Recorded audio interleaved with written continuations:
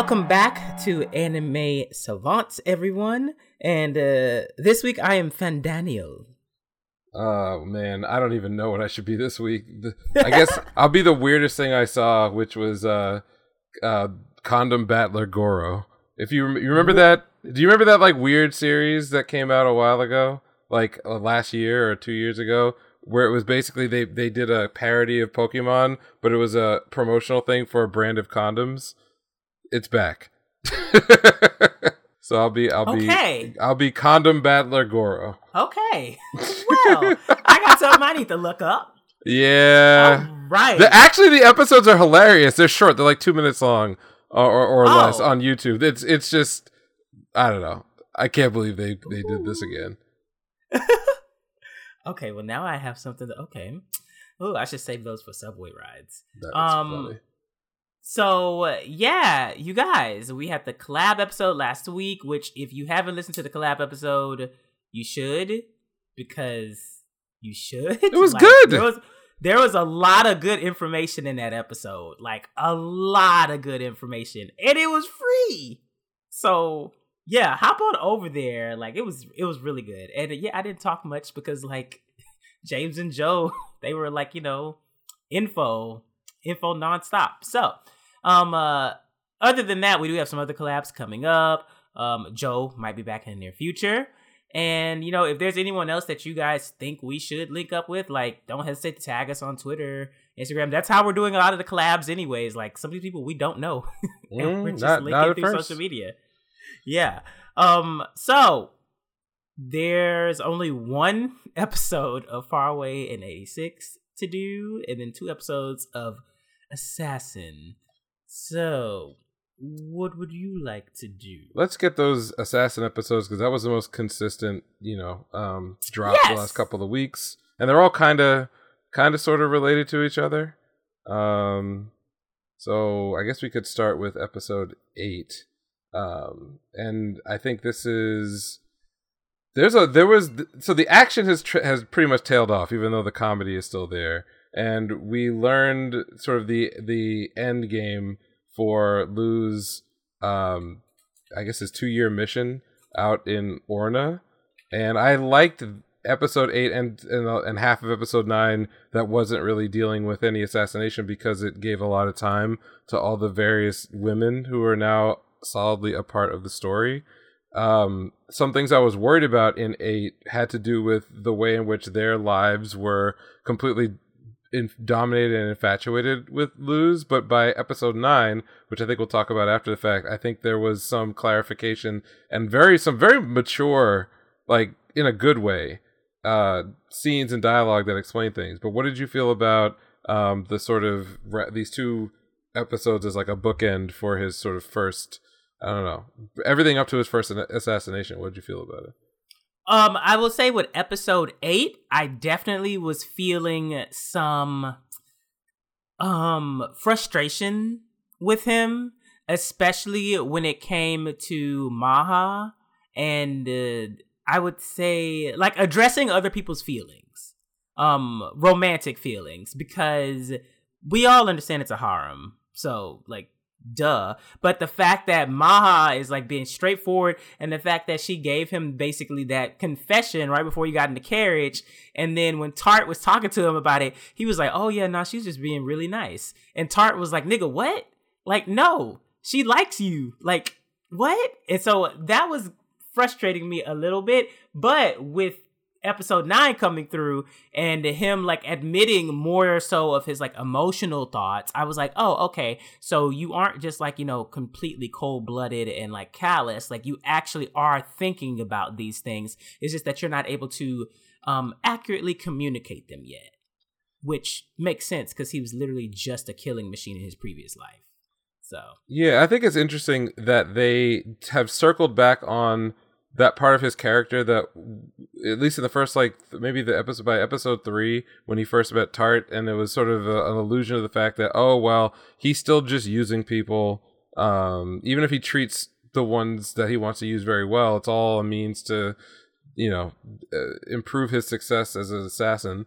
And then over the last few episodes, we kind of realize, or maybe the character realizes that he genuinely does care about the double lives that he leads, or maybe it's like triple at this point, because we've had it hammered home that as a public-facing noble, he does care about the people who rely on him and his family, as evidence in 7 and 8, where he uses his success as a business person to funnel money back into his his people back home. But it's not just to make himself rich. He says multiple times that it's important to him that he improves the lives of the residents of Tuahade. So like that is a departure from sort of his inner monologue about a variety of people that he's met so far, where he's like, oh, I'm using them. Okay, I've got them wrapped around my finger. I can do this or that. So that's like one aspect of his character that I think has grown, and he's taken it seriously. The second is when he's in his double life as Illig, and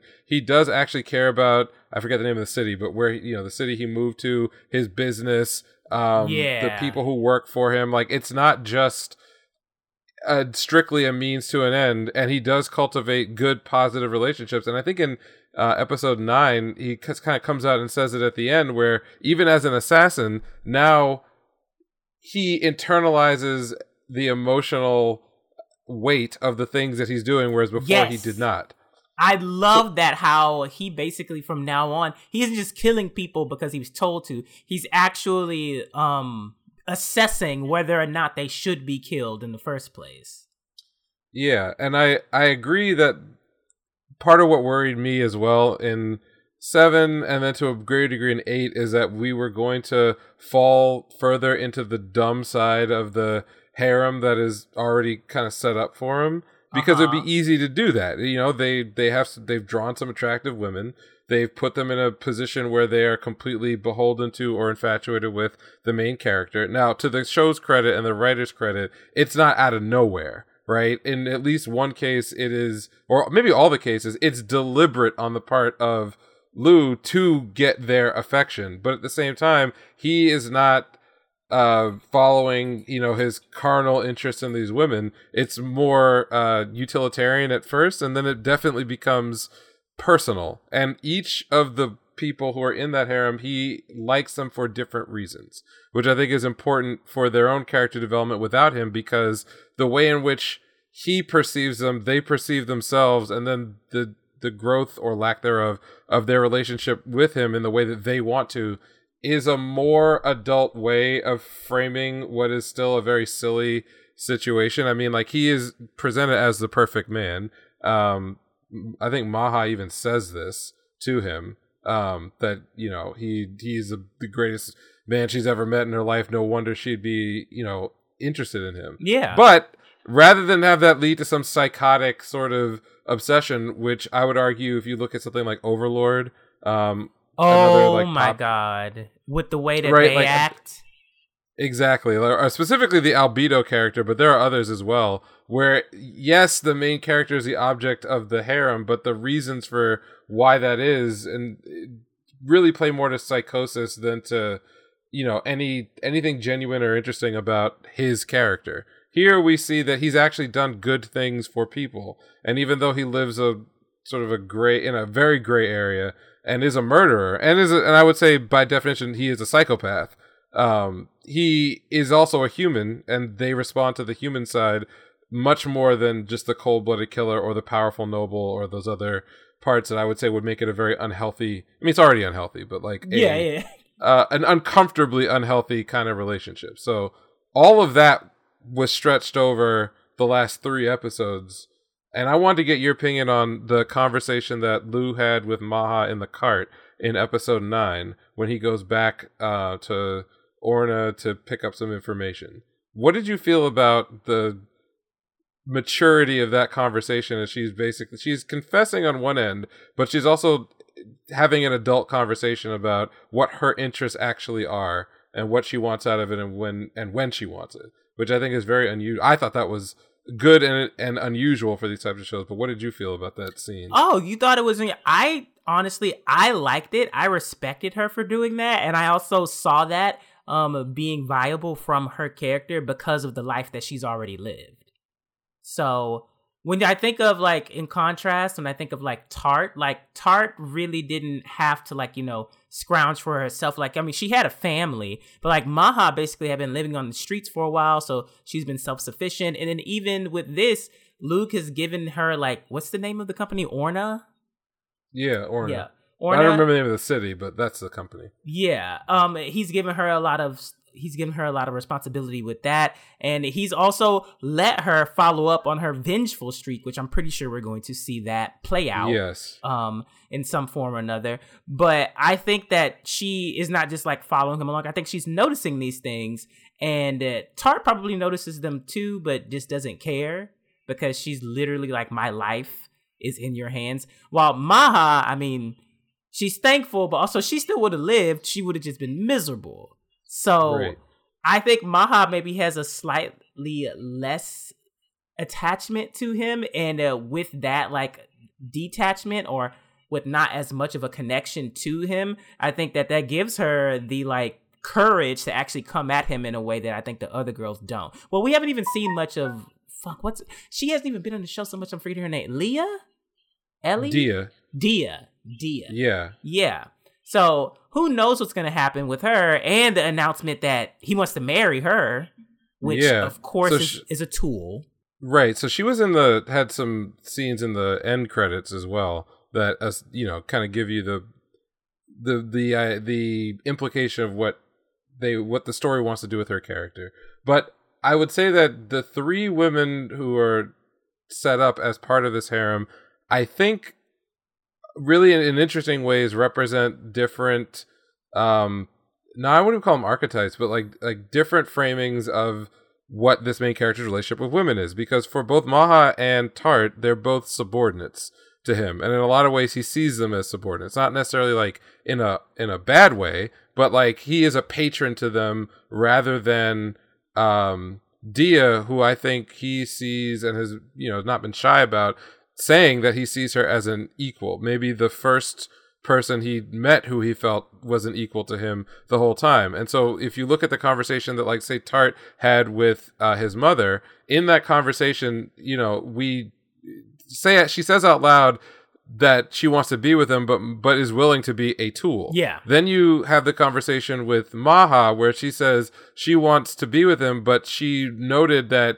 he taught her that that in a negotiation you can't just show up with nothing, and so she also wants to grow herself to be seen as his equal in order to have a chance to have that kind of relationship, which is a different relationship than the one that Tart wants. And then Dia, who's kind of already at that level, or maybe a little bit beyond that with him, kind of represents someone who, from the very beginning, that she doesn't have to convince him of anything. He's already down. He's like, I want to marry this woman, and they've made it clear in this world that there's nothing wrong with taking some mistresses. So I'm sure they've cleared the way for anyone's fantasy harem to work without the usual problems that come with polyamory. but they're all three representing maybe different stages of growth in the framing of their relationship and his understanding of them as independent people. So I think that's interesting that you have all three of those versions of the character, but they're represented by different people with different interests. So it's cool. I like it. I thought it was really like a more mature way of handling what is still an absurd and laughable kind of a trope. So I appreciated that. I found these episodes way more engaging than the Maha origin stuff. I fully agree. Yeah.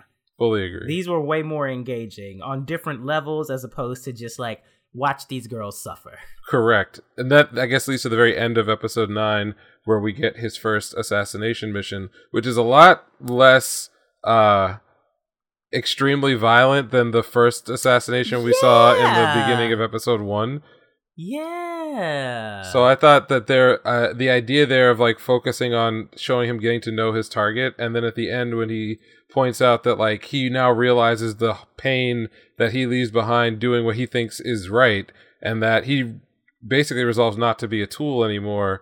If he's going to kill, he's doing it because he's decided to do it, which is the fulfillment of what he told his father in episode 7. It was 7.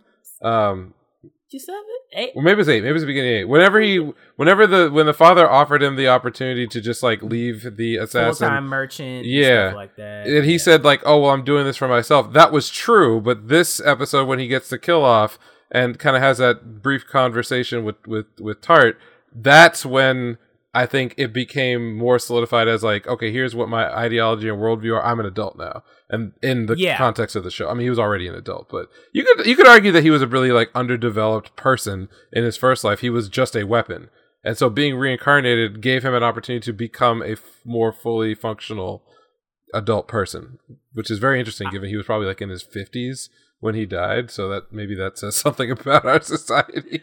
These bunch of men. And one thing that I'm also looking forward to is the father highlighted that like the royal family, they will throw them away at a moment's notice. And so I'm also thinking that he's going through all of this with these assassins or with these assassinations is because he's going to look for hints of whether or not it can be like botched or if it's like a setup. And that way he can like protect himself simultaneously as opposed to just being a mindless weapon. Yeah, I like that. I wonder where that's going because, you know, we've still been told that the primary end game is is the hero, whatever that means, whether it means killing them or something else happens, which I suspect maybe they're setting up that they don't, but that's what we've been told.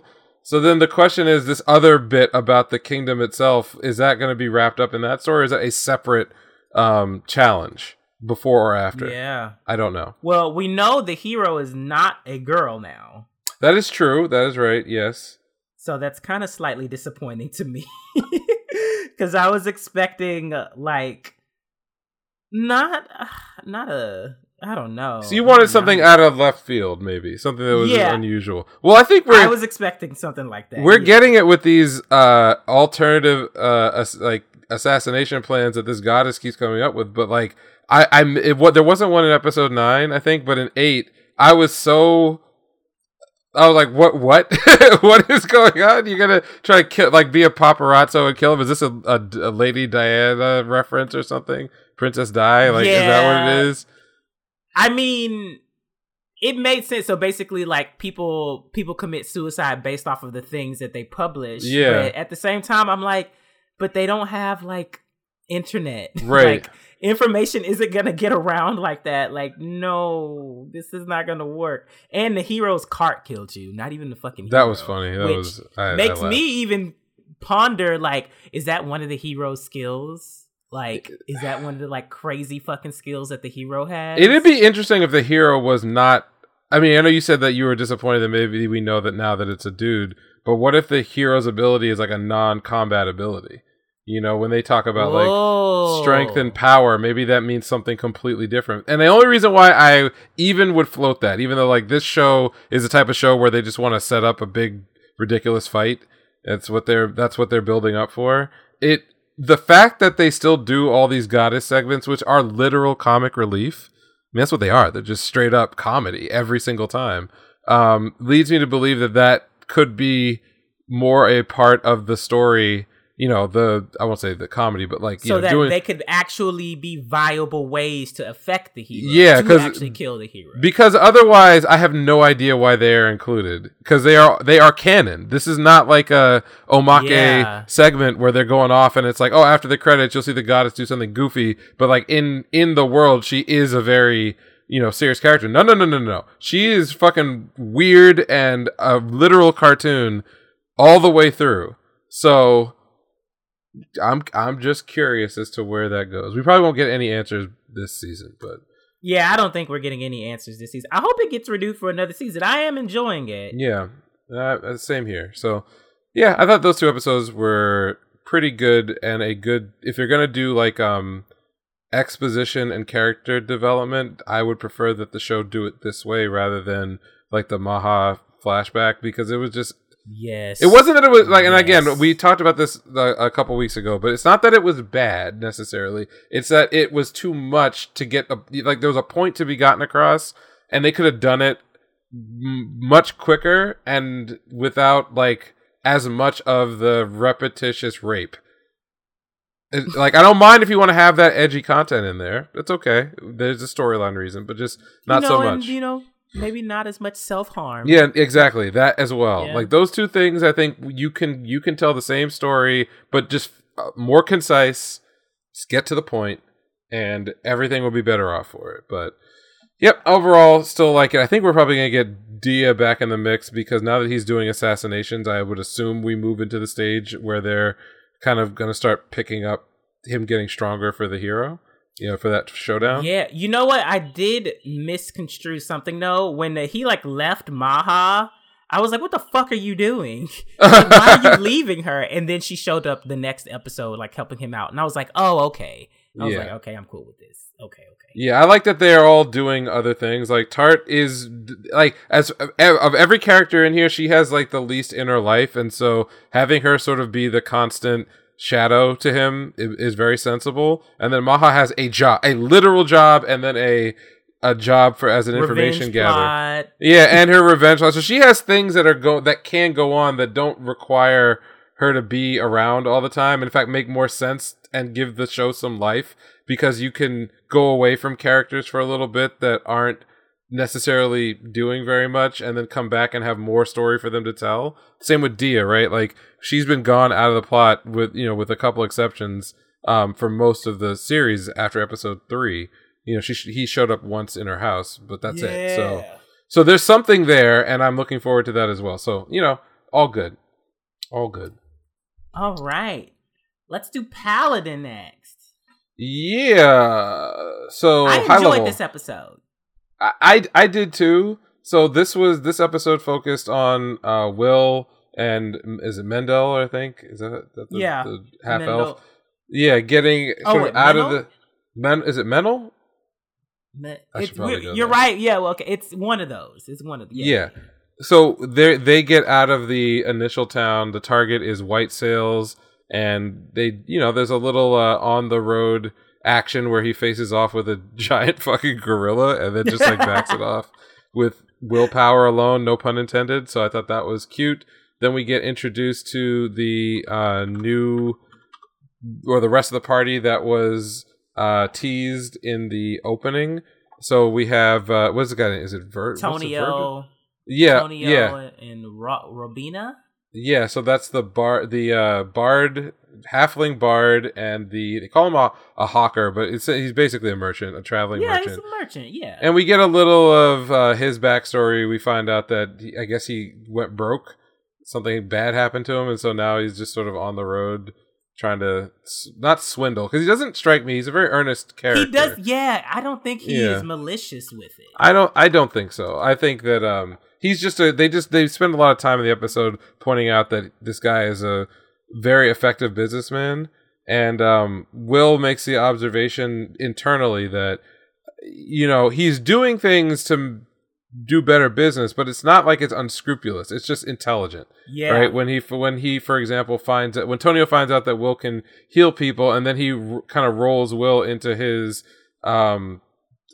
sales operation, but in a very soft peddling kind of way.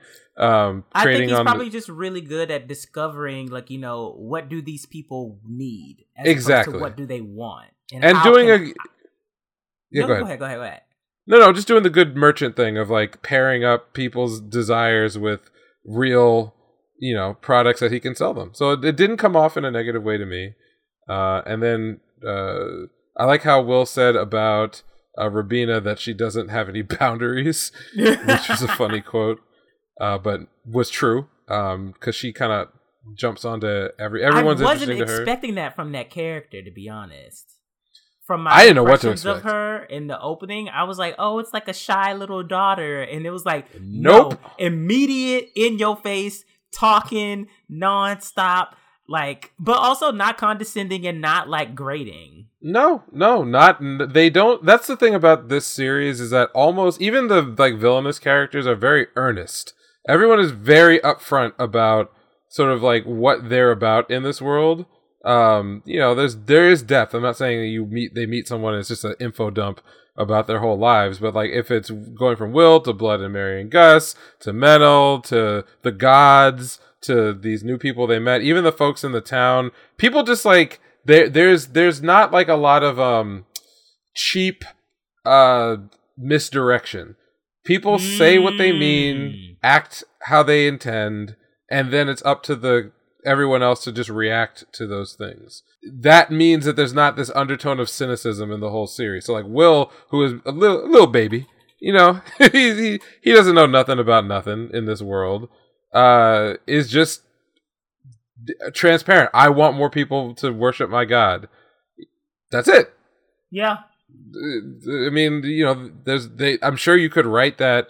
You could make Grace feel, you know, a more have ulterior motives, or Tonio could be like a sort of jive talking, you know, terrible salesman or some other than. No, they're just what they say on the tin, and then we get the end of the episode, which is a recitation of some backstory for Blood, Mary, and Gus, which I thought was very interesting. Which also I appreciate that their goals are simple, because I feel like that gives them room to evolve and change. Yeah, so. I don't think there's nothing wrong with that. So, how did you feel, I think, in general, about the direction that this episode is taking the series? Because we went from like no party to like, okay, he's out, he's got like 4 people there. I'm still looking for the central conflict that they're going to have to resolve this season. I think it's going to be preventing a civil war. It could be very political, which would get us into that territory of what they are not really doing with these characters, which is a lot of like depth and gray area in the effects of their actions. Because even Will says go ahead. Well, I'm enjoying the way that they brought Will into it. It's not that he was just like simply passing through. Like, he actually wants to go and like meet that half elf that has a connection to Blood, Mary, and Gus. True. So, I forgot about that. The fact that she's clearly the ancestor of the kingdom. And also it gives us a glimpse into how long Minnow's gonna stay alive. That's crazy though. Like 200 years later, and you're a halfling. Oh, girl. Oh, yeah. So, but I enjoyed how because Will doesn't see it coming. I know he doesn't, but you know, especially if you watched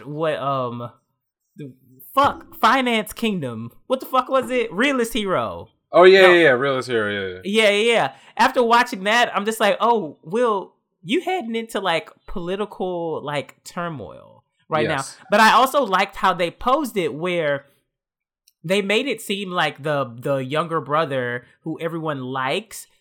When they showed his photo, he looked smug as fuck. Yeah, he looked, or at the very least, he looked very like confident and self-assured in a way that could go either way. You could see that as like a villain character, or you could see that as sort of like is it right to call that like an adult, like somebody who has ulterior motives but may not necessarily be a bad person, just shrewd. That's what I'm looking for. He looked like a shrewd character, and that can go either way. I agree. And so I'm very much so interested, because I want to know, you know, is my first impression of this so-called like person that should be the king correct? Or is it one of those situations where like the guy who actually is the king is like suffering low key, or like the brother sabotaging him in multiple ways? And like, you know, you never know. And that's, well, not that you never know, but those are the plot strings that I'm picking up on, and I'm excited for either of them or for something completely different. I'm also very excited that like they're out of the little villages. So now he's gonna have to actually deal with like cunning humans who he's not familiar with, like how they operate in this world in a bigger city. So yeah, I don't think he's ever yet in the story dealt with someone other than, I guess, Stagnate, whose intention was to take advantage of him or take advantage of people who are around him. So I'm also curious as to how that will pan out and how his character will react to something that he actually thinks is I don't want to call it like an injustice, but like something that is bad, but whose the consequences for him intervening are not like linear. It's not like, well, if I beat this guy, now I save everybody. Maybe if you do something that is immediately beneficial to some people, you're going to cause a lot of harm on the back end. And so give some moral conundrum for that character to solve. Did you feel, I don't know what your experience is like this, but did you feel like this episode, except for like the politics info dump, felt like a D&D scenario? Like somebody's like tabletop group They were like, oh, let's Yeah. just turn this into a thing. I'm curious if like the author's background for this story was a D&D thing. The way remember the Record of Lotus War, that older series? That was that was just a D&D scenario that the author turned into a manga. What? So I wonder if that's the same thing here. Wow. I mean, I will be honest, for like the first 1/3 of the episode, I kind of was like checked out. Mm-hmm. And then it started to like pick up. I guess I was definitely more so engaged with like the Mary and Blood and Gus like minstrel song, and how that actually translated into like what's real, and then how that translated into the actual conflict that's coming. I'm more so enjoying like the flow of the storytelling as opposed to like the actual storytelling that's going on, or at least the storytelling that was going on within the first part of the episode. Yeah, I was more or less the same way. I hesitate to say this out loud, but unlike many other series, I do care about the lore of this world. Oh yeah. And so when it is developed a little bit more, I am more excited for everything because it provides context for what's going on. Like, I legitimately thought that at the beginning of this episode, it was going to be about him and what is his name? Menel going out and like dungeon raiding or something, and just we get a nice, because he said he wanted to do that shit. I know. I thought the setup, even the end of the last episode, I thought they were like setting up to go after a boss or do something, and they don't. They just, it's off screened. They make some money, and then they just get out and they just go about their business, which at first I was a little bummed, but then when they started getting into a lot of the politics and the history, even with the minstrel song, I felt like I was more engaged with what was going on and what had happened before. It actually improved the stuff I'd already seen, and that is not a common feat for most stories, anime, manga, movies, TV shows. Sometimes you find out what's really going on and you're less interested. I was more interested. That's all I have for that one. Yep, same here. So looking forward to next week. I guess we can end with 86. And I'm of several minds, and not all of it has to do with what was in the episode. So okay, I'll go first then. Yeah, please do. I will let you. I think you may mention a lot of the stuff I'm going to talk about. But okay, yeah, go ahead. So first of all, was there a mistranslation on yours? Because at the end of the episode, it said before the operation, but it seemed like what occurred was after the operation. Yeah, no, I agree with you. I was very confused by that last scene. I'm still, I don't know if it was a mistranslation. Well, the thing was, it's like, because during the battle, Frederica, when she yelled, it seemed as though he wasn't expecting her to be there. But if she were already there, he wouldn't have been surprised. And also, she would have been talking in his fucking ear the entire time. Yeah. So I'm assuming it's after. But then, I'm so confused because Homegirl was alive, but they said that the Nashtahar is down. So I'm like, did it explode or did it just crash? Like, I have so many questions. There was a lot that wasn't really communicated with that little like jump. So, anyways, outside of that, before, let's say that like I'm watching the episode and that like that final scene didn't even fucking happen. They just really didn't give a fuck about everybody but the main cast. Actually, no. This they cared about no one but Shin this episode. They dropped them off the Najdahar and the shit immediately got blown the fuck up. Or crashed or what the fuck ever. Something. Like, something happened, but we heard Homegirl go yep. and then disappear. Shin had his like moments in the city, cute, whatever. I'm honestly surprised that the other team that are part of their unit, that they were still living. So remember I mentioned last week that my bet was that nobody was gonna die? Yeah. Or 2 weeks ago, not last week, but 2 weeks ago. My bet was that they were swerving us, and that because they have their core cast, they're not going to be as kill happy in this scenario. And I think for now that bet has panned out, but who knows? Honestly, I was shook. I didn't see it coming. That like what, Pale Rider? Yes. Oh my God. Because in the moment, I'm like, oh shit. I was like, it's just gonna like implode on itself and take you niggas out, or like send the shockwave. And then that shit stopped. And then they showed that nigga on top of the fucking cliff. And I was like, what the fuck is happening? I don't know what's going on. But then we also got to see into the minds and a slight bit of the operations of the Legion and how things happen, what they know. They are tracking Shin. They are tracking 100%. They have a name for him. They have a name for or something? Him. Yeah. They have a name for him. The fact that he is to the point where they literally are like, this particular nigga gotta go. He's gotta go. He's an actual threat, and we thought we killed him already. He's got to get out of here. And I don't know if that's based off of like his brother's interpretation that like has been sent back to the hive mind, or if it's basically them just like observing. Actually, it's probably more so of the observations. And they know that he has that ability because what's the guy's name? Frederica's knight. He said that like, oh, when we are in standby mode, he can't fucking notice us. Was it Kiri? Yeah, Kiri.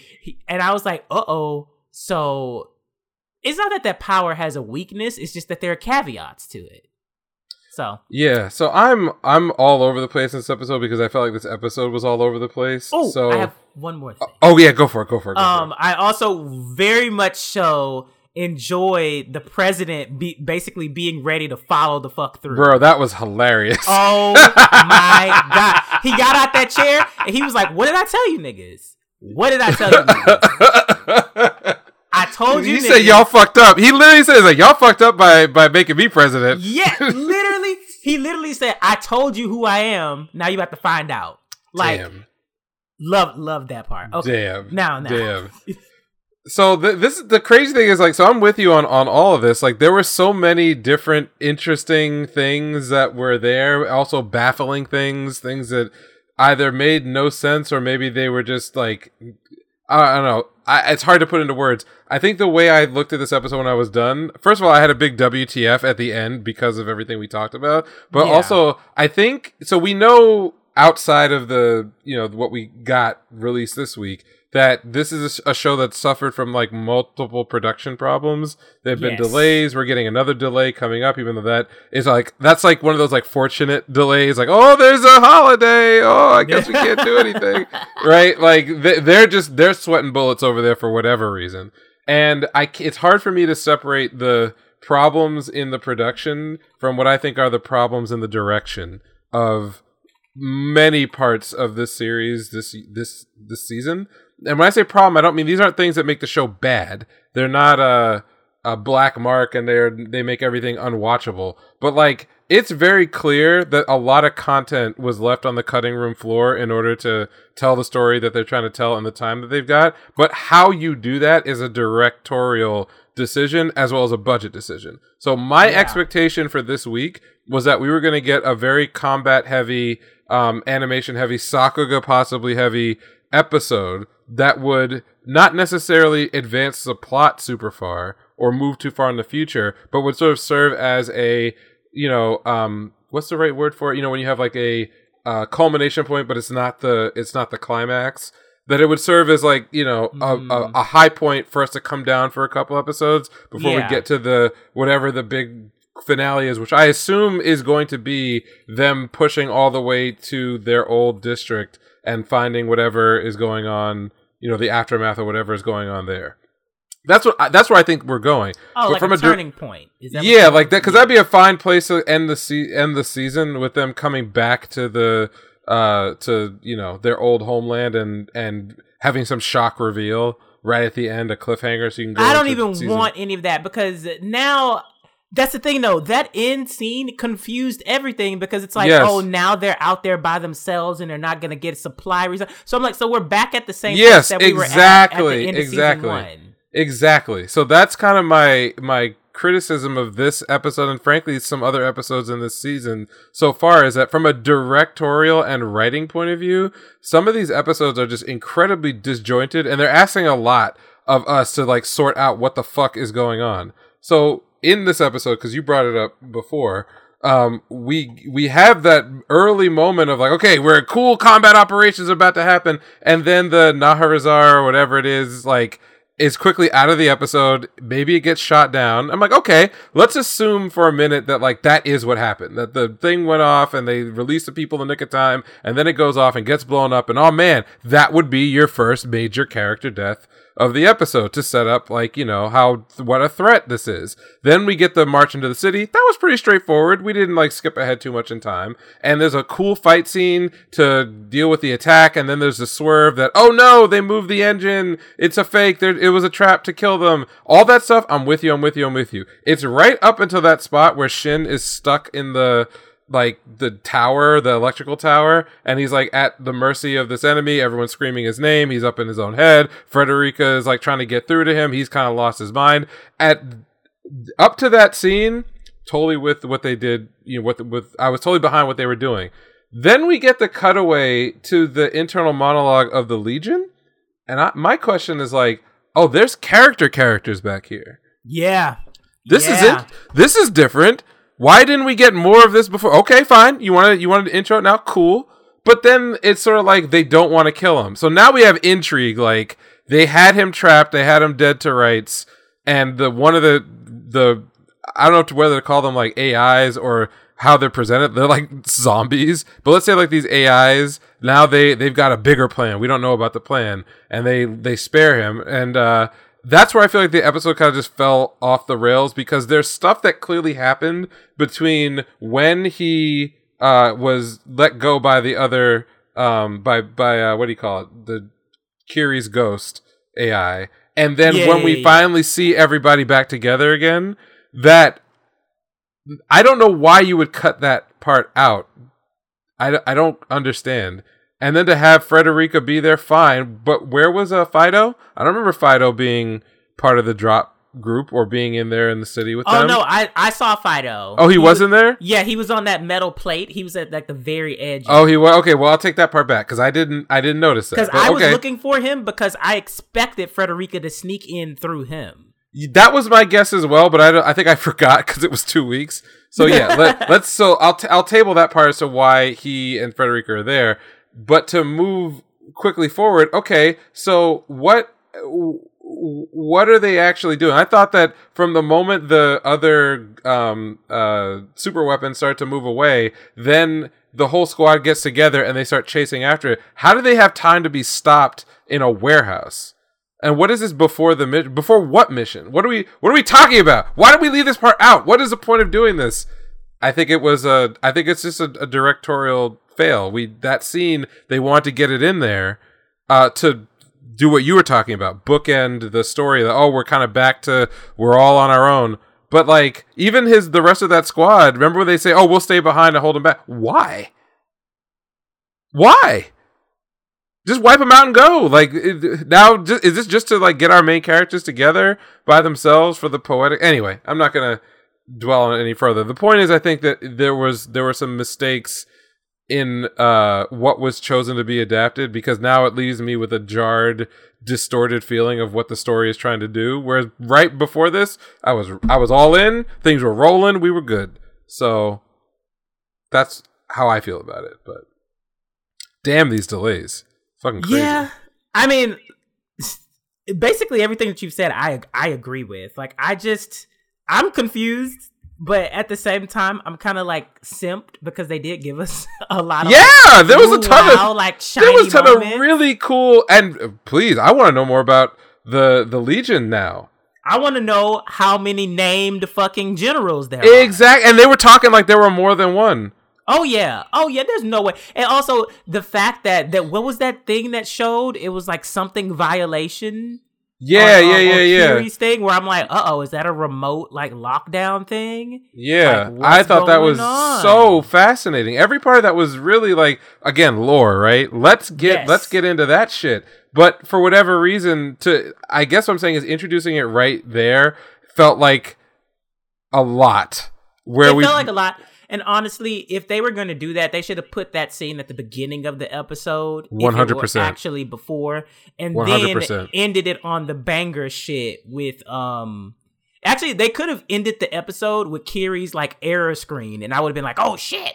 You nailed it. Like, what you're describing is a directorial decision about presenting information.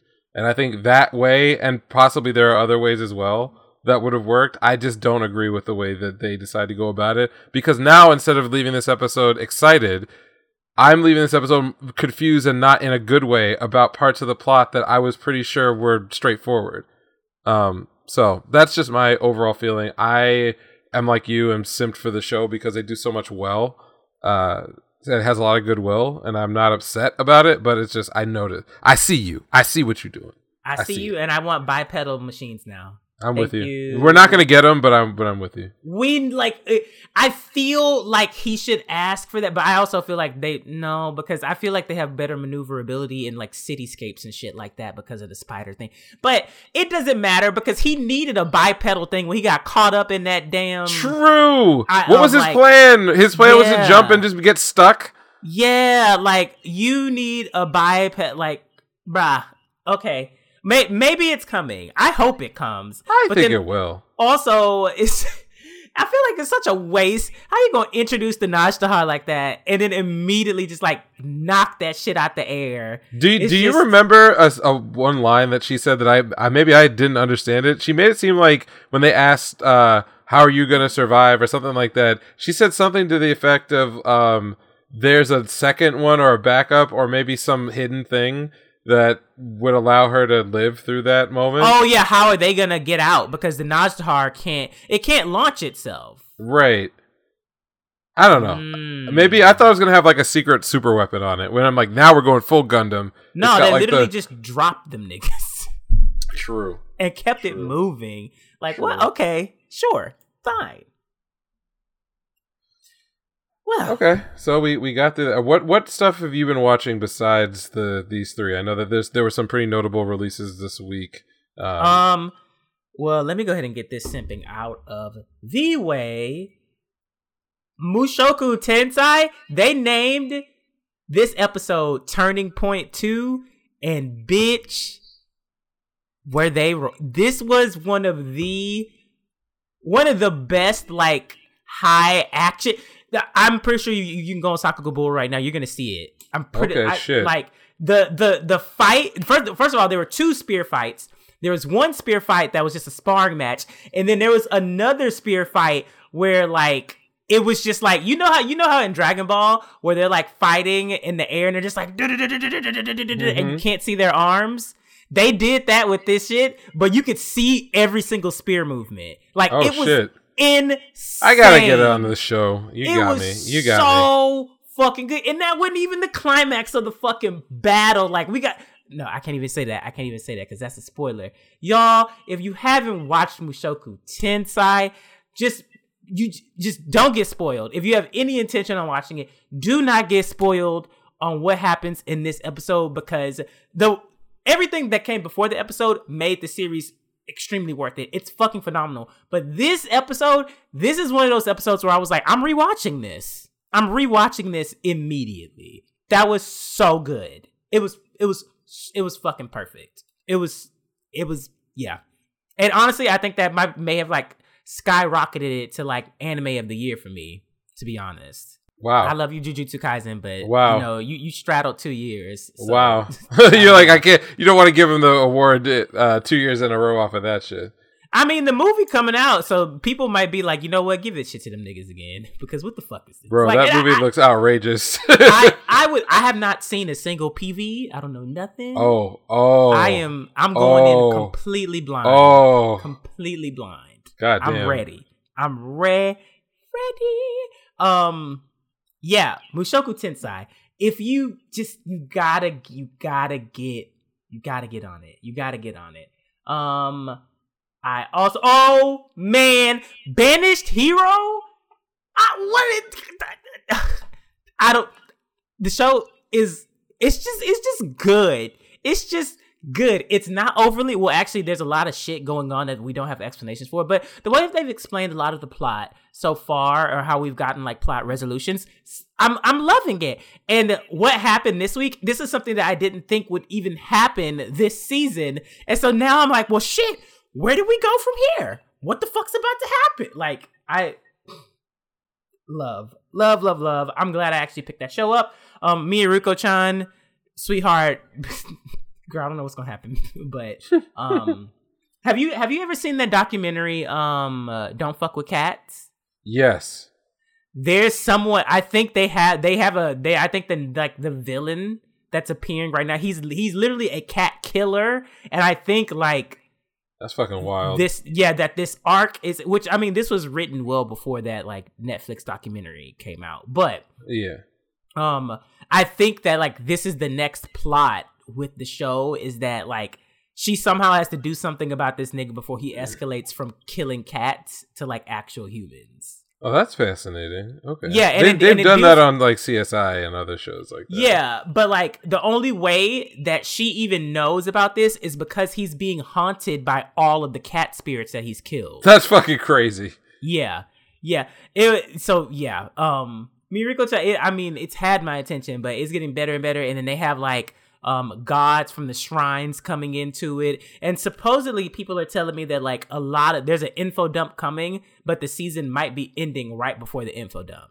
So I'm just like, well, that does nothing for everybody, especially the anime onlys, but still enjoying that. And now I have to catch up on, it's almost the end of the season, and I'm going to be caught up on Platinum End before it hits the next core. I know that for a fact. And I guess I see a lot of people talking about Tact. I mean, maybe it's some of the developments that have happened in the last couple episodes. I haven't been spoiled, but I've seen people basically being like, "Oh wow, like things are coming together." Well, I don't know if they're coming together. What I know is that it's at least they've established what the antagonists, who they are, and what they're trying to do. That, I mean, it's kind of hard to go like 6 or 7 episodes without some kind of direction there, and there is some decent intrigue. So besides the really good animation and the music and things like that, the show has a lot to offer for itself, but it certainly is more of a slow burn because it is kind of weird. Like if you try to explain it to people, it's not a one sentence kind of deal. So I can at least back that up, that it's hitting its stride now in a good way.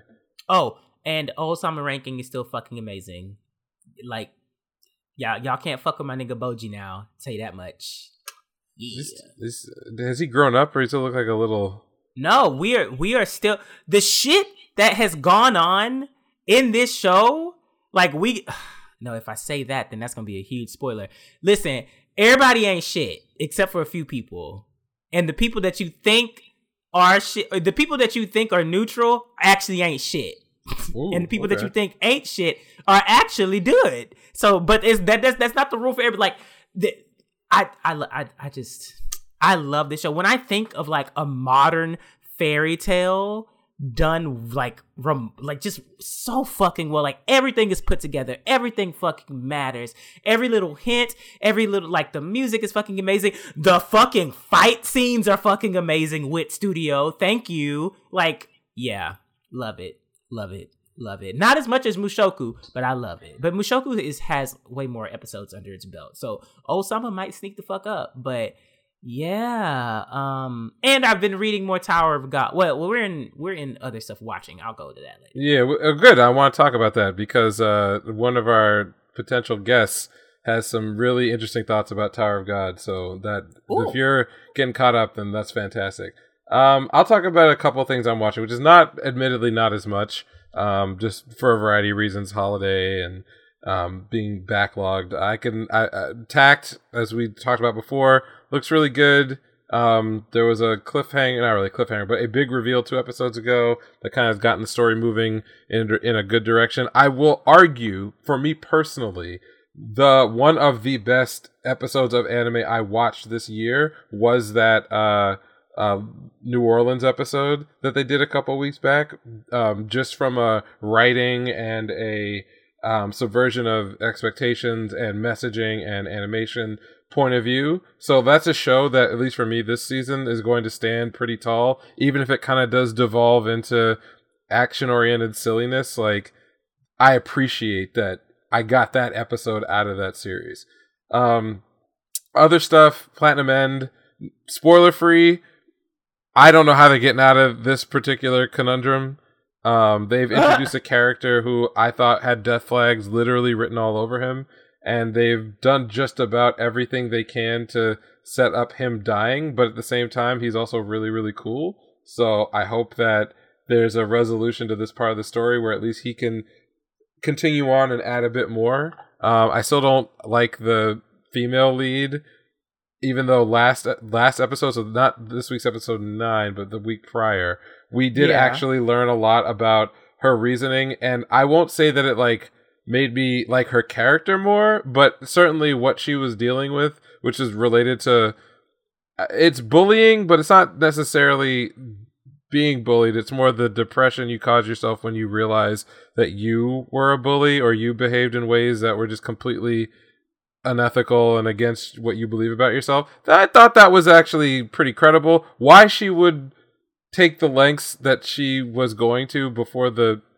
timeline of the plot happened to deal with that feeling, I don't fully understand, but it was a cute episode. This week's was more about moving the plot forward, and we got another villain who's super over the top and super fucking creepy. Because before we had there was a lesbian girl killer who was an idol. Whoa. Who was fun. The idol girl. Okay. She was a lot of fun, but she didn't like stay in the story too long. But you know, it was cool. Now we got like a much more traditional sycophantic type sub-villain. And the setup for that, the thing about Platinum End is that it's a more cerebral show than it probably deserves to be given the premise. I know that it's from the Death Note author, and so obviously there's a lot of like cat and mouse stuff and people using their abilities to gather information and to misdirect people and so on. But the way they went about it in this episode to introduce the latest villain included a backstory where, and I kid you not, his reason for not wanting to live anymore is because he was probably the single ugliest person in Japan. And I laughed my ass off, but if they drew him in a way that I could actually see this person being a real person, and I would have to agree, nigga, kill yourself, because damn. Oh my god. Damn. And they do a cool thing because, you know, the abilities allow you to take control over people's hearts, and so a lot of the god candidates use it to like get fame and money and all kinds of things that they would just want in life. This guy got extensive plastic surgery, but the way they show this duality where like when he is in like a resting face, he is a gorgeous man, but then when his like inner emotions come out, his face like twists into a horrible ugly mask that is very similar to what his unmodified face looked like. And it's a very good visual dichotomy because you can tell when he's like has no emotions, and then when he gets very fixated, his face turns back into that ugly face. So I thought that was cool. That's just a cool visual component of this character. So those two shows, and then I also watch. I'm up to date on Muv-Luv, which I'm just following now to see what the story's about. But this was the first episode where I felt like they weren't just info dumping all the time and running down these like visual novel, you know, side story things. It was straight up. There's some political shit. It's leading to fighting and action. There was a lot of intrigue that actually made sense and was interesting and got the plot moving and kind of made you think like, man, humans are doomed if they can't get their shit together. I appreciated that. It's never going to top the Virtual On reveal. Like that alone, I think is the silliest thing I've ever seen this season or this year, as far as like a serious straight up plot device. This guy was good at Virtual On, and then he made them integrate Virtual On into all of the mecha so they could pilot them better and do combos. After that, I don't care what else the series does. It doesn't matter. That's just crazy. And I think that's it. I'm back. I need to catch back up on Sakugan because everyone's saying that episode 9 in particular, but also low-key episode 8 are some of the most like heartfelt episodes that series has produced yet. So now I'm ready because every time I watch that show, I always get like in my feelings, but in like a warm kind of way, even while there's so much cool sci-fi backstory and world building that they do. So I gotta get back to that. They're still pulling that off. Like they really are. It's a constant theme in the show. It wasn't just like, okay, we're gonna use this to grip people. Well, because like there's an aspect of if you ever watch the first episode, it has this like light undertone. Like it's very they could have made this like a dystopian theme the way Made in Abyss is, with all the horror and the danger, but they do keep the danger and they do have some of the horror, but I think the soul of the show is just a earnest, heartfelt kind of story. And so even like the villainous characters, they give them just enough comedy that it reminded me of like you ever watch Big O on Cartoon Network? Like Big O was a show that was like really noir and really serious, but like they had so much fucking comedy in that series until like the last couple episodes where everybody dies. Spoiler. Yes. Yeah. But like it was like goofy fucking shit, and then it would lead to like, you know, these more somber things. Sakugan, it wants to be a more upbeat and positive show. So like there was a whole episode that was around what ultimately was environmental conservation, but like a character who you don't expect to have like a big heart. At the end, you realize like this person is just really dedicated to bringing back, you know, the forest. I don't know what to say it. Like, and stuff like that is cheesy when it's in a Pokemon episode. But in this, where there's like just a little bit of danger and just a little bit of like lore that's being sprinkled in and a very clear direction for the cast to be moving, it just is fun to watch. I don't know what else to say. I just have a lot of fun watching that show. It's not going to break any ratings records or be super popular, but I appreciate what they're doing with it. And that's it. That is that's everything that I watched in long form this week. Cool. So I'll go ahead and touch on Tower of God very quickly. I didn't get much further than where I was at, but I did get to the point where I mean, like, clearly spoilers, you guys. Like, yeah, it's about to happen right now. I got to the point where Jahad Prince, the fuck is his name? Fuck. Whatever. I know what you're talking about, yeah. Jahad Prince was talking to Homegirl, and basically he's joining Rachel's crew. He told Homegirl. Oh, you're at that part. Of the okay. And then Bomb literally told the trainer, he was like, hit me with that shit. And the trainer was like, it will kill you. And he was like, you don't know me, nigga. Hit me with that shit. He got hit. He definitely has a power up. I haven't seen it. We're at the gate. No, I think we just arrived to the forbidden floor? Yeah. We just arrived there, and like, of course, in typical Tower of God fashion, they're like, oh yeah, like they say this is like the platform, but like the actual floor is inside that nigga's body. Yeah, and so you're about to, was it the what do they call it, Hell Joe, all that stuff, like that's coming up for you. Yeah, that's great. Yeah, the rice, I think what they call it, the rice cooker or the rice pot. That's what. The rice pot. Yeah. So yeah, he was in there training, Coon's training, and then I don't know. It's just, I feel like there's so many good fucking quotables from this series, but I also like the characters really don't get a break whether it comes to like physical stress or just like like being in your mind emotionally. Cause Yuri's guide was training Coon, and the guy was like, so what? He was like, you know, Bomb is growing at an exponential rate, right? He was like, yeah, and I'm always going to be there for him. And he was like, well, what happens when you get to the point where you can't do anything for him at all? Right. Are you still going to be a liability and be there? And I'm like, oh, shit. What if the thing you got to do is leave? Yeah. And I'm like, fuck. But knowing Bomb, he's not going to let nobody go nowhere. Well, I mean, I'm not saying that as a spoiler. I'm saying like, even where his direction the story is going, I think everyone kind of has to grow somewhat, and Bomb is no exception. Coon is no exception. But it's not like that was not foreshadowing, as far as I know. Yet maybe something else happens in the future.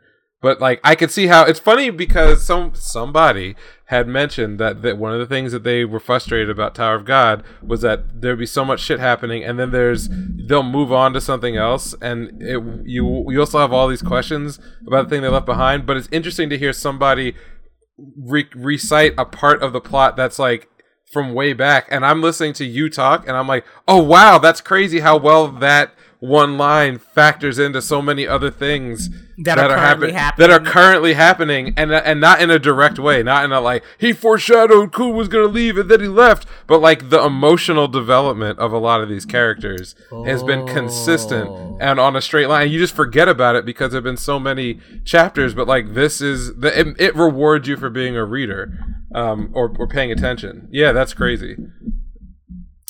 Wow. So I guess when I catch up, I should probably go back and start reading it again because there's probably a whole bunch of stuff I've missed. Oh, there is. Like I wound up just because I wanted something to do. I went back to the workshop battle and I read forward up until a little past the Floor of Death, which is the part that's coming up next. You know, and it was so satisfying. Oh my god, it was so fucking satisfying.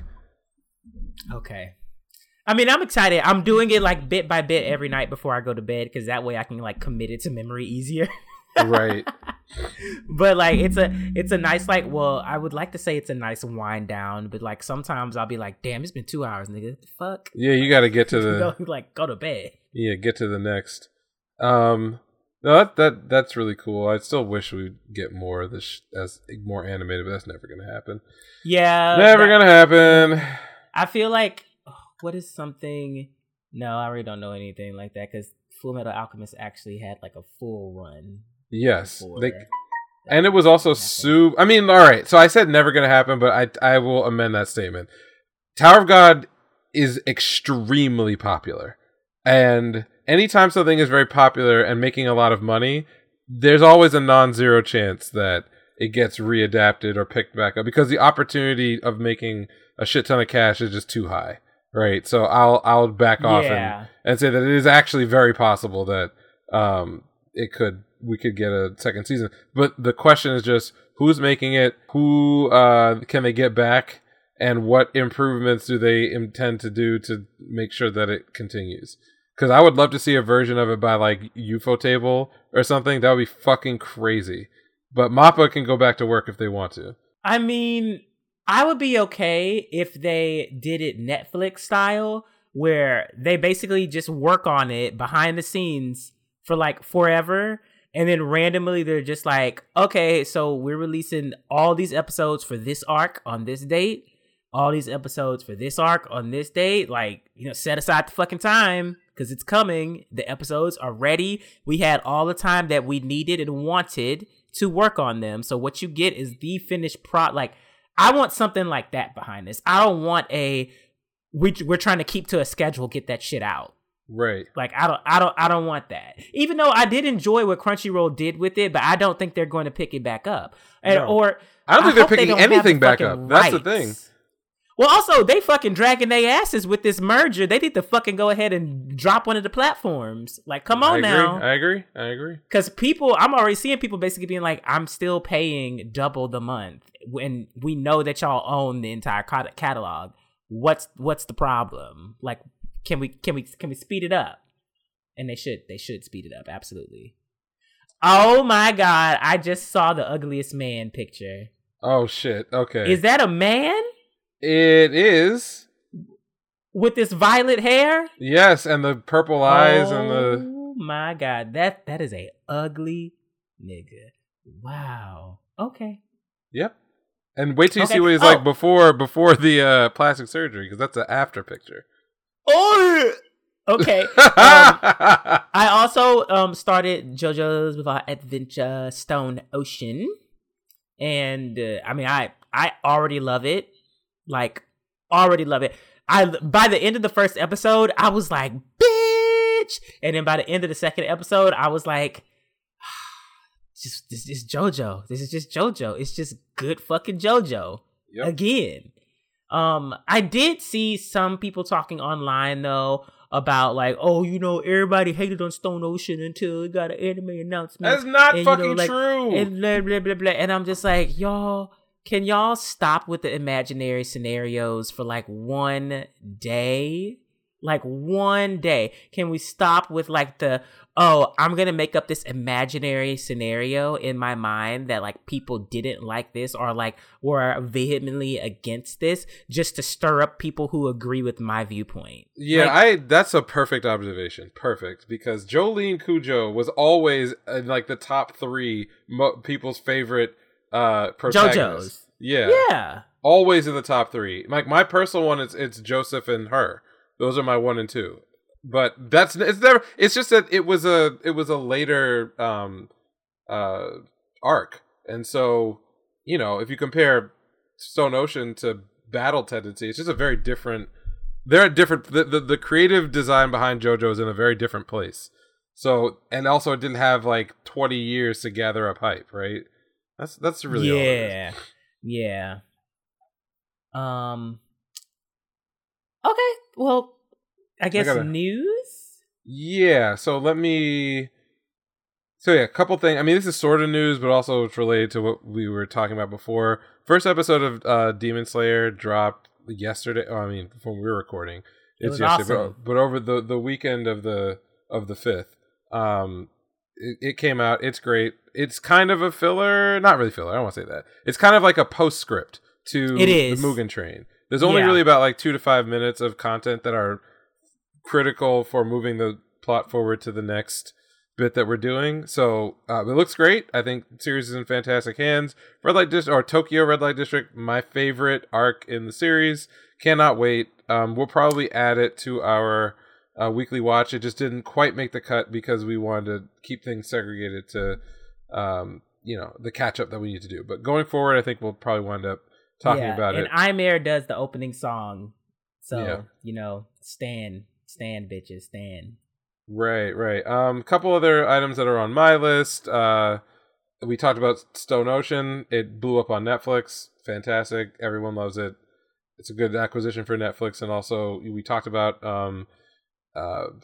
streaming platforms funding anime. This is a hit, legitimately. And I'd like to see more of this, not some other shit that they've done. What else? There's some teasers that are out. We're not going to get too deep into them. My personal favorite is going to be the Legend of Galactic Heroes 3rd season, I guess, because I love that it's getting a remake after maybe 15 years from the original one, and that it's been incredibly popular.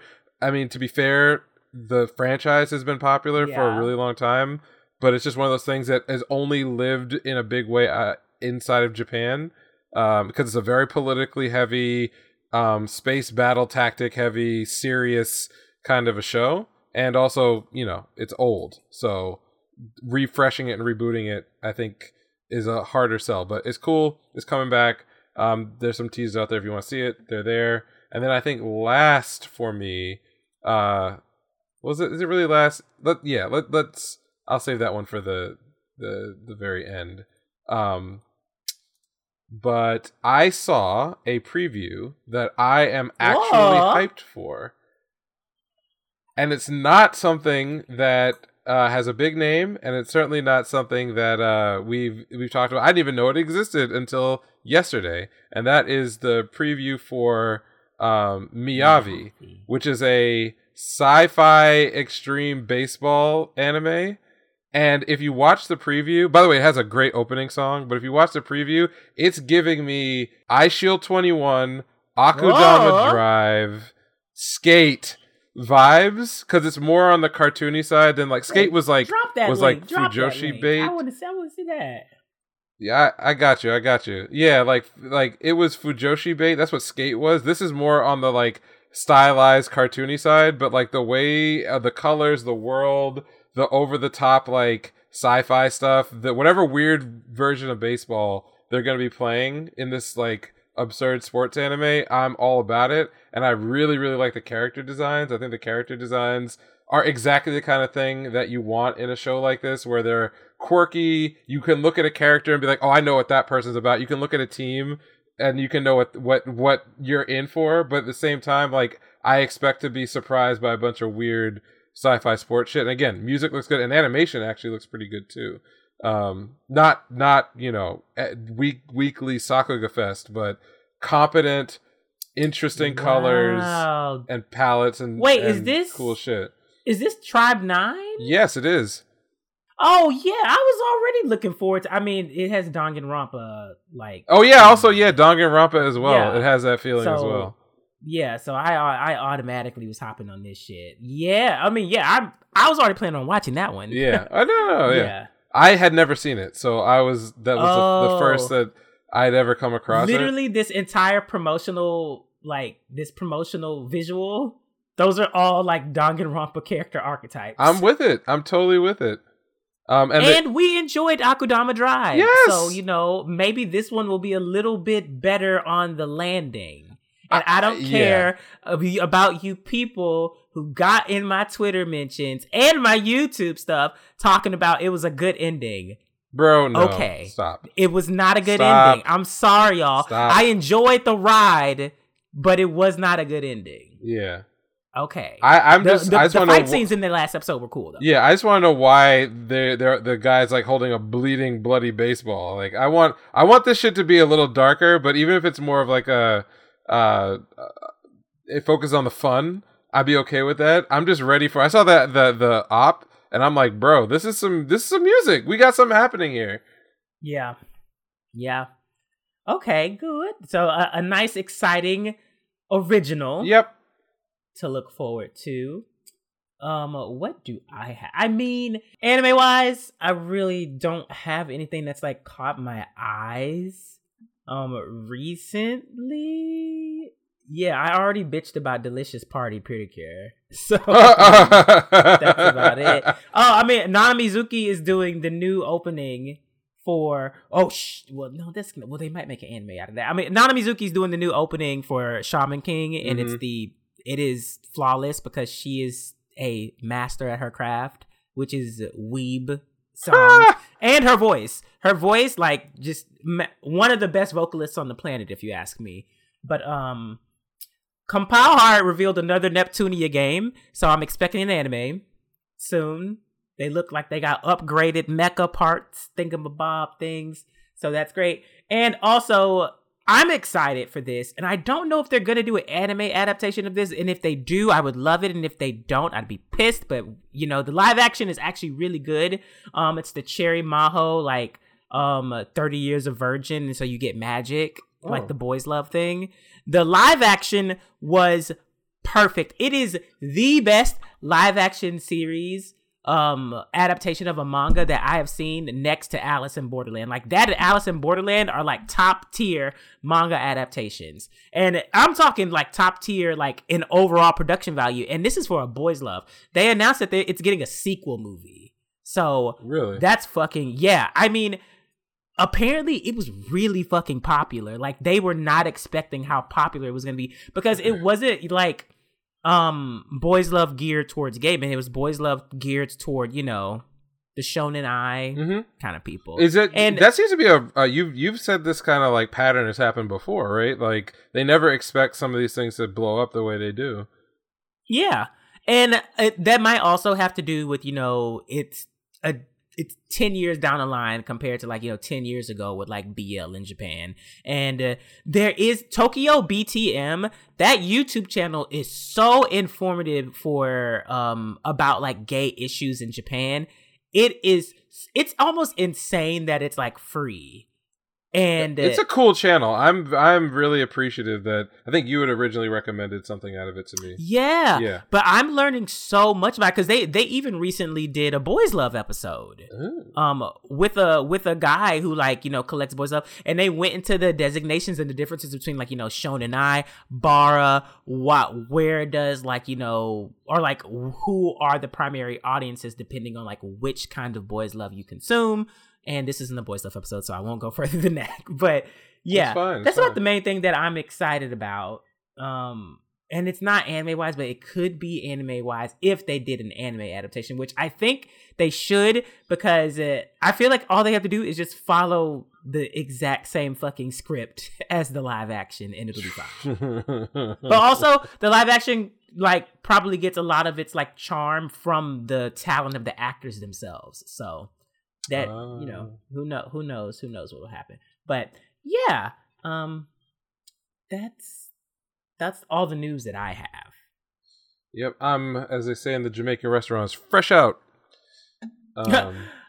So then I do have a recommendation this week, and I guess it's one of the general things, but it is one of the things from Anime NYC, and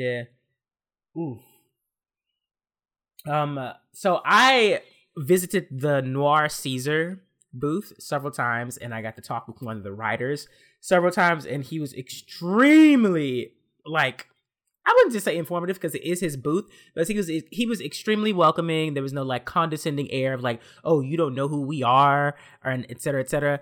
It was a very positive experience. But one thing that I will say is that one of my favorite artists that I found out about through social media is Nicholas Draper Ivy. Oh yeah, that's the man. Yeah, like, and if you don't know who Nicholas Draper Ivy is, then you need to go Google and you need to go do your research, because that is a legend like drawing amongst us right now. Yeah, like, yeah, he'll get his real flowers. I think sooner rather than later. I mean, he is doing Static. But he keeps hinting at a bigger project. So I'm like, all right, now, all right, we're gonna see. But one of the main things that, or one of my favorite pickups from it is that Nick, he does the art for one of their comics, Exogenesis. And at Anime NYC, one of the characters, Darius Smith, they have they had action figures for him. And so after going by and looking at it several times, and I wanted to like buy one of them there, but like the hardcover books weren't available. They were only available for like pre-order. So I was like, well, you know what? I'm just gonna buy it anyway. Y'all, this is one of the best figurines I've ever gotten in my life. Oh shit! Like, the detail is so good, and they said that Nicholas was the main person who was behind the production of it because he wanted to make sure that it was in line with his art as much as possible, and it is. It is really, really fucking cool. It's really fucking nice, and yeah, if you haven't, just check out Noir Caesar and check out like this, like it's the Darius Smith. It's a noir authentic from Exogenesis. Like, the quality is just really, it's affordable, but like the quality is really good, like really good. And it literally looks like one of Nicholas's characters, like off the page.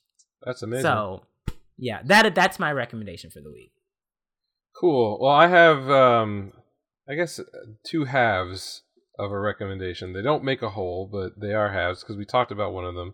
The first is JoJo's Bizarre Adventure, Stone Ocean. It's out. The first part is out. We've talked about, what we feel in general about the series, and our hope going forward is that we're probably not going to review the episodes week to week. We'll probably just do a single recap of the release parts all at once, which means that for those who have not gone ahead and tried to check it out on Netflix or don't have access, we'll give you a heads up, but we will be talking and probably talking spoilers. Definitely have to run down the characters who are introduced in the first part and what they're up to. So I would recommend that anybody who wants to hear from us do take the time to watch the episodes that have been released, because when we get around to it, it's going to be one shot. So it might be might be either a section to skip, but we don't want you to skip. We want you to watch. We want you to listen. So just be aware. We're going to be covering it in semi-total fairly soon. So that's my recommendation on one end, is to watch JoJo's Bizarre Adventure Part 5 on Netflix. Just watch it. The second, and I usually do this because I have probably far too much time, is to check out another short-running manhwa that started in 2021 called The Hero Has Returned. Even from its title, you think it's a fairly generic story. There's two. I'll give the elevator pitch. But the main character is gets isekai'd right after a character who was previously isekai comes back to the real world and destroys everything. So you've got a revenge story that starts with an isekai returner, and the guy and the main character himself gets isekai'd out. We then skip all of his time that he spends in that other world, because he goes on to become a psychopath who is fully invested in becoming so powerful that he can come back and murder the person who destroyed his family, killed everybody he knows, and has taken over the world. He succeeds, gets himself sent back because the mission's over, and what proceeds from there is fully overpowered isekai hero versus isekai hero versus isekai hero versus isekai hero. Like, all the archetypes that you would see in tropes from the genre are represented in characters, almost all of whom are sadistic villains who have to be, and I don't just mean destroyed, I mean demolished in the most berserk way possible. The show is just overpowered from the beginning, as is the main character. There is some heart involved. There is some intrigue involved. There is some some cheesy stuff, that is thrown in there. But from a presentation point of view, it is a brutal motherfucking affair. Like, people getting arms and legs blown off. Like, every returner that the main character faces, is suffering from some form of social ideation that came about from whatever their life was like before they left. In a way, I mean, like I said, some parts of it are a little over the top. Like, the main villain was like a NEET who just got super discriminated against in the real world, and so when he comes back as a overpowered hero, he just says, "Fuck this world! I'm blowing this whole shit down with my superpowers," and proceeds to like murder whole countries. But lately, in the latest few chapters, we've gotten into like returned heroes from other countries that are now forming different types of archetypes. It's very like if you took My Hero Academia and then like added Berserk and turned it up to 11. Like, that's the vibe that the manga wants to go for. Obviously, it doesn't, at least yet, reach that point, but I think it's a really interesting and fun inversion on a lot of the usual plots. And some of the powers and abilities, which are all overpowered, are genuinely interesting. Like, they're not just like throwaway bullshit. There's some thought that's put behind it. I particularly like the there's a water ocean based hero who fell in love in the other world with her dragon, who is like able to turn into a human, but when she comes back, she's desperate to bring him with her, and finds out that not only can this like foreign creature not adjust to being a person, but also the ability that kept it in human form doesn't work on Earth, and so they're shunned for their relationship, which then leads to a very interesting end for that character, and I'll just leave it at that. So it's really cool. It's called The Hero Has Returned. It's only got about like 30 some odd chapters because it started this year, but I think if you're looking for some antiseptic to wash away the stink of, isekai and returner stories and like all these tropes, it's a good, easy read. So I recommend that one for now. Well, if you all have not already, make sure you follow us on social media, especially on TikTok, because they didn't take down the most recent clip. Hey. Yeah. Because I muted the cuss words. Yeah. So follow us on TikTok at Anime Savant. Same thing on Instagram, YouTube, and Facebook. And then follow us on Twitter, anime_savants. If you want the quickest response, you just hit us up on Twitter, because like that's just, niggas be on Twitter all day. Facts. Excessively, in fact. Too much. Too much. But, we're in the age of internet addiction. It is what it is. Have you seen all the Nick Cannon discourse today on Twitter? No. Don't.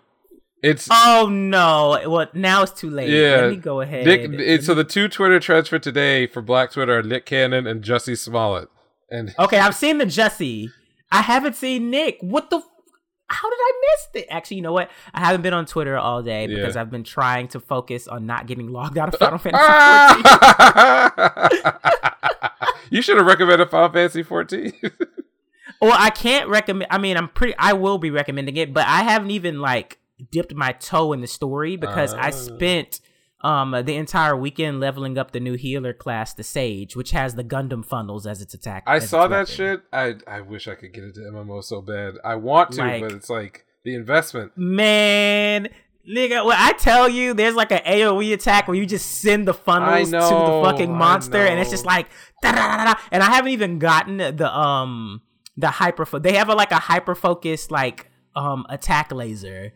Like, I haven't even got. I think I get that at like max level, like at 90. I can't wait to get that shit. I'm just like, it's so. I'm enjoying the gameplay so far. It's a healer class, and I know some of y'all don't like to heal in real life also. But some of y'all just don't like to heal. Y'all just like to hit shit and attack shit. But I like healing in MMOs because it's I don't know, it keeps me engaged the whole time as opposed to repeating the same rotation over and over and over again for 20 minutes and then someone does something wrong, you got to do it all over again. The irony that playing healer is more interactive than playing attacker is so funny to me.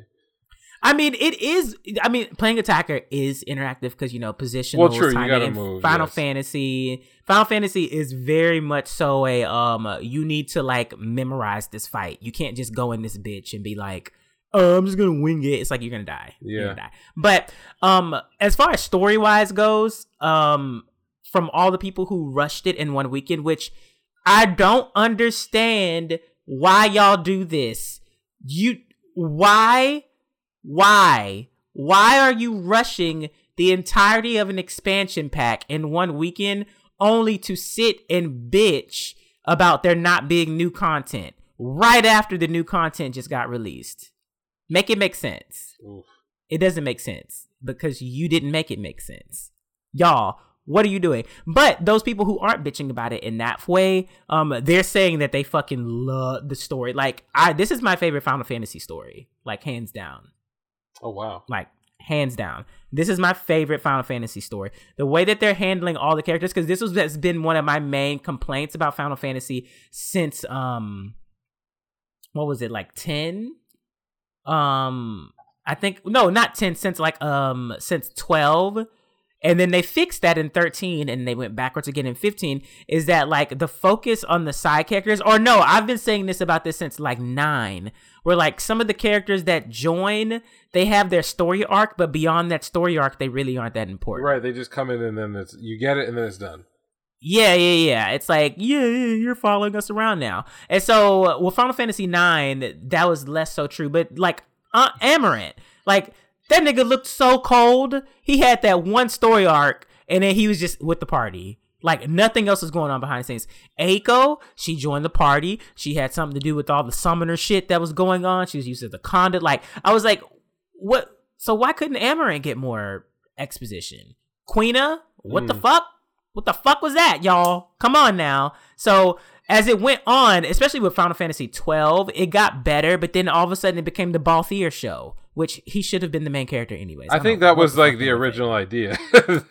Well, no, the main character was Bosch. Oh, yes. Yeah. No, you're totally right. Yes. The main character was Bosch, and then I think someone was like, oh, it's not going to appeal to the blah, blah, blah audience. And so then Vaughn just got created out of thin air, which, you know what, that's whatever. But then 13 came around and did a much better job with hyper focusing, but then it also why am I going into like? Yeah, we could do that. We could do this all day. I'm gonna just say that Vivi's death is still one of my favorite moments in all of Final Fantasy. I think it that moment overshadowed so many other things in that game that it made me less interested in finishing the game. Not because I wanted to live, but just because there were nothing hit me as hard as that. So yeah, they could have done a better job with some of these other characters. All right, I agree. But as comparing it to the other ones, 14 is definitely like my favorite now. So that's what's up. Yeah. All right. Well, where can they follow you? You all can find me at Neural Handshake on Twitter. I now pay a little bit more attention to the actual Anime Savant's Twitter account as well. So, you know, you can yell there or yell at me and you'll get some hot shit back one way or the other. It's all good.